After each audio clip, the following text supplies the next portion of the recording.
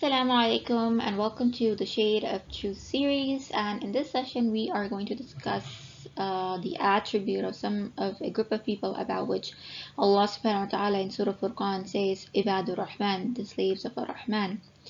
And in the previous session, we discussed about Ar-Rahman Ar-Rahim, which depicts the absolute love and care of Allah subhanahu wa ta'ala for His creation. And when a human being internalizes this love, then it is automatically translated into action. So love is action. So we are going to begin with ayah number 63. Allah subhanahu wa ta'ala says, بسم الله الرحمن الرحيم وعباد الرحمن الذي يمشون على الأرض هونا وإذا خاطبهم الجاهلون قالوا سلاما. So عباد الرحمن are the people when they walk on earth, they walk with humility. So this is the first attribute about them, that الذين يمشون على الأرض هونا. So humility is they have a humility in their character. They have a sound personality and they have clarity of purpose, and this sets in when a person realizes his origin and his weakness. A person originated from a drop of sperm, that is something that semen, something that is not discussable, and he is so weak that he or she cannot split mountains.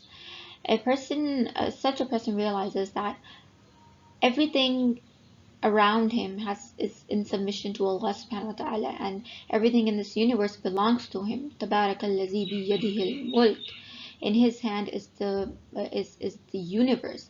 And what should bring you arrogance when everything belongs to someone else? You do not own anything, right?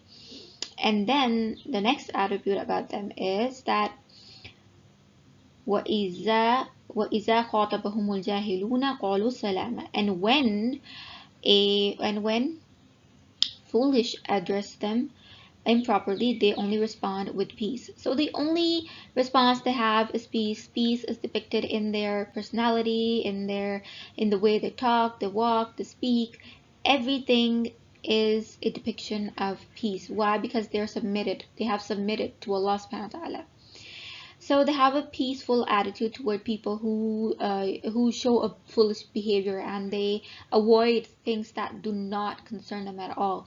They have hilm in them. They have the ability to control their anger in such situations and deal with them. First of all, they know how to deal with it, and they deal with it with tranquility, and they do not get indulged. Ibn Kathir writes that the Prophet ﷺ had this attitude that the more arrogant the person, the more patient he would be. And this is a depiction of what it means to respond with salama, with peace.